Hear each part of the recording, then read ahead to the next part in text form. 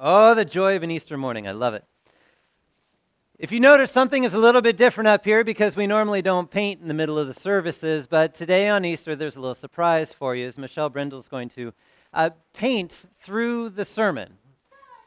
So I don't actually get to see it, so you all are going to see something develop that I don't really get to see, which I also love that surprise. But would you join your hearts together with mine as we pray?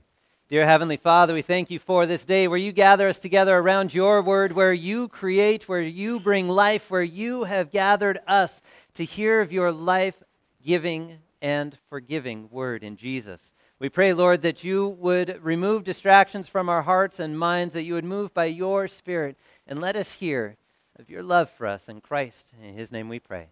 Amen. Well, grace, mercy, and peace to you from God our Father and from our Lord and Savior, Jesus Christ. Humbug! Now, I know all your minds just went to Christmas. Kind of fun, huh? You're imagining Charles Dickens, you're imagining Ebenezer Scrooge, and for those of you that have been in our theater, you're imagining all the roles you played and all the things that happened over those nights and weeks in which you prepared for a Christmas story. Well, not a Christmas story, but for Scrooge. Thank you. And so, as we think of this word humbug, what does this have to even do with Easter? We'll get there. Let's walk through the text a little bit. Maundy Thursday has happened. Jesus has washed the feet of the disciples. He has fed them a meal in which he has put himself into the midst of the Passover meal. They have celebrated Passover, where God redeemed his people out of Egypt and out of slavery, gathered them together as his own people, and moved them into a promised land, a place where he would be there with them and in their presence as their God. That's what's been celebrated on Maundy Thursday. That meal was enjoyed. They went through the evening and then into a garden where there was prayer, betrayal, and then denial, trials, suffering, beatings, a crucifixion, and a death. Our Lord died. Does not make sense to us that a God could die, yet this is what happened. Jesus, in his humanness and his divinity, stood in our place and hung in our place upon the cross to carry our sins there, so that our record of sins, as we went through on Good Friday, our record of sins would be paid for by his death, by his blood. So then when we look upon the cross, it's not us who hang there, but we see Jesus there in our place, dying for us. And on Good Friday, we left it there. And as all the disciples and the women who were there as followers of Jesus, as well as they had scattered on that Good Friday night, and they went home to rest on the Sabbath as Jesus rested in the tomb on the very same Sabbath, because all of his creative work and forgiving work was done. He rested sometime after sunset on Saturday. Sometime after the night had started to come up and the sun had gone down, and sometime after that, in the middle of the night, as the moon rose and the soldiers stood at the tomb thinking they had a pretty easy detail guarding a dead man, sometime in the midst of that, things changed. Something happened. Something happened as the sun rose that morning, and as the ladies walked out preparing to go and prepare a body for burial, as they would do, because see, that process would take months and months. There were several steps to it, but the first one, as the Sabbath had ended, was to take their spices that they had prepared and to prepare Jesus' body for burial, for his final resting place. And as they walked the road, mourning, grieving, trying to figure out why this sun had come up and possibly even why this was such a peaceful morning after the Passover, as they make their way down the path to the tomb, they notice something very out of place. The stone has been rolled away. The stone that was sealed with a Roman seal. The stone that was guarded by soldiers, and a lot of them. And that stone was out of place. There's no reason that stone should have been out of place. There's no reason that tomb should have been open. And you can imagine the wheels turning in their mind as they went. What happened? How did this occur? Where is Jesus? Is he sitting in there waiting for us? Is he gone somewhere else? And as they make their way closer and closer, you can just imagine the thoughts rolling. Have they already set down the spices and herbs? Have they already put that aside, knowing that they don't need to prepare a body anymore? And they walk in and they see where he was laying, and there's just cloths there. And as they bowed their heads, because you could make your way into a tomb, you just might have to duck a little bit as you walk into this space. And as they bow their heads and are wondering what is going on, there's two men. At least that's the best way to describe them. I mean, their clothes were dazzling white, shining white, and they stood there. Why? Ladies, why do you look for the living among the dead? Such a simple question. Why do you seek he who is alive in this place of death? Why are you looking for him here in this tomb? He's not here.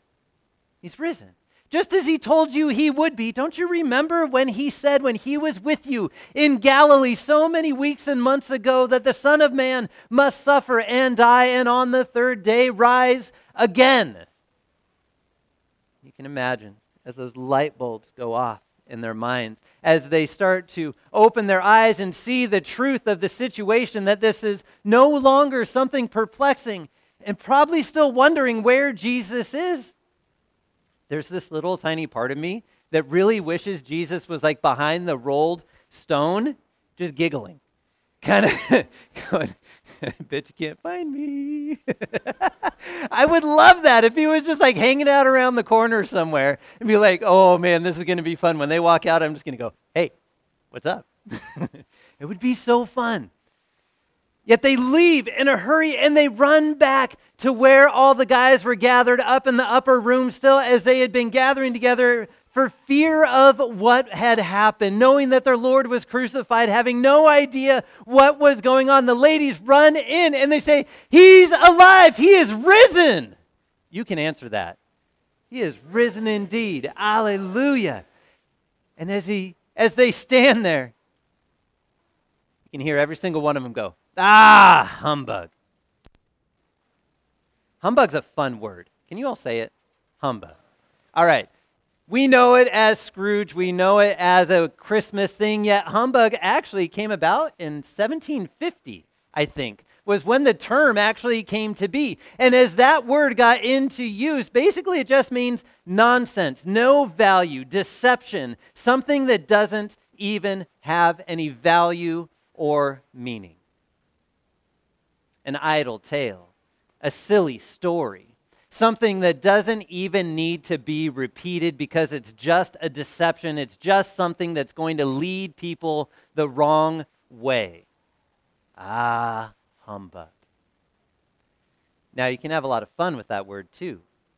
P.T. Barnum was known to love that word. In fact, as people would try to ridicule him for all the things he did, they titled him the Prince of Humbug, as one that would take things and exaggerate the story a bit. And yeah, the 750-pound man, maybe he was only 275 pounds, but at the sideshow and in the circus, you could just exaggerate and bring joy and make people laugh and have some fun. Yet, it wasn't all true.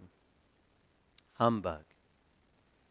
How many times do people in our day and age hear this account of Christ risen from the dead and hear the eyewitness writings of all the people that see it and all the people that saw it anyway and have shared it through all the ages? Look at all of the non-Christian writers who say, yes, Jesus was a man. Jesus lived in Second Temple Judaism around, we put it as 0 AD, but in the time of Herod and Pilate, and that he was definitely something different and did mysterious things, and there's mystery around his death, and we can't answer it. All those things are written by historians who would rather attack the Christian church than support it. Yet every single one of their words lines up with every bit of Scripture. See, Scripture fills in the details. You're right, there is mystery around it. Because the dude walked out of the tomb. He's alive. See, it's not humbug. It's not a deception. It's so many people hear it, and they say, that has no value for me. How does that change my life now? What difference does that make for me here and in this time? Because if that doesn't help me pay bills or have a happier life or make everything okay in the midst of my sadness, then there's no value in it. I'd rather find something that would give me those things in another place. And so they discount every single word of Scripture. They discount it and say no one raises from the dead now, so how could somebody have raised back then? It doesn't make sense. It's a deception. It has no value. It's humbug. Well, Peter had to check it out. So as Peter runs to the tomb after hearing these words, he had to verify it. He had to see it for himself. I'm sure he trusted these ladies to an extent because they've been with him. They're all part of the same family at this point around Christ, knowing that his love is for all of them and that his words are true. Yet, sometimes you still got to see it for yourself. And so as he runs down the same path that they ran and he goes to the tomb and he rushes straight in, he sees the exact same thing that the ladies saw. The exact same empty tomb, the exact same thing that is no idle tale or silly story, but is the actual thing that happened, the actual event that occurred. And as he walks away from that place, perplexed and marveling and wondering, you can just imagine his wheels turning. I thought maybe this was a silly story, but it's not. He is alive. Where is he? When will we see him? When will he be back? Is this a time where all of the resurrection is going to happen? Or is it just him? When are we going to see the risen Jesus? You have to come back for a few more Sundays as we go through the text to find that part out. But at this point, as Peter leaves, pondering these events, he knows they're true. Just as you all do. There's always something sitting inside of you that as much as you may ponder whether or not this stuff is actually true, there's something pulling at you and creating a longing within you to hold on to this word. There's a side of you that may say this is just too good to be true. And you may wonder, what value is there in me that deserves this Lord? I'll tell you what, you may not see it, but he does. Jesus has value in you and sees value in you because he created you.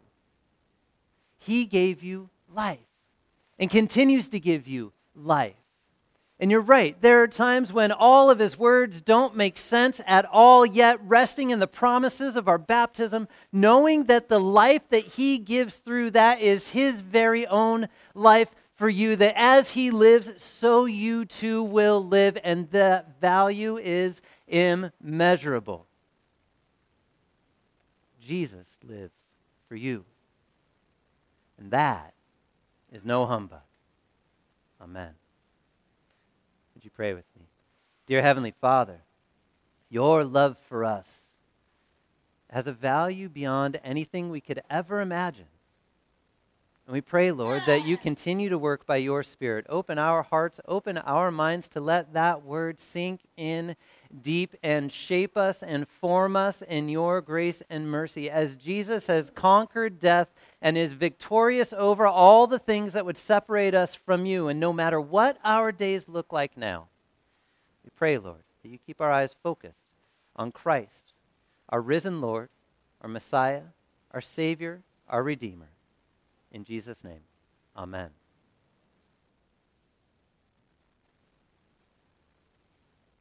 You all got to see something I didn't as that developed, and that's pretty cool. Thank you very much, Michelle. That's beautiful.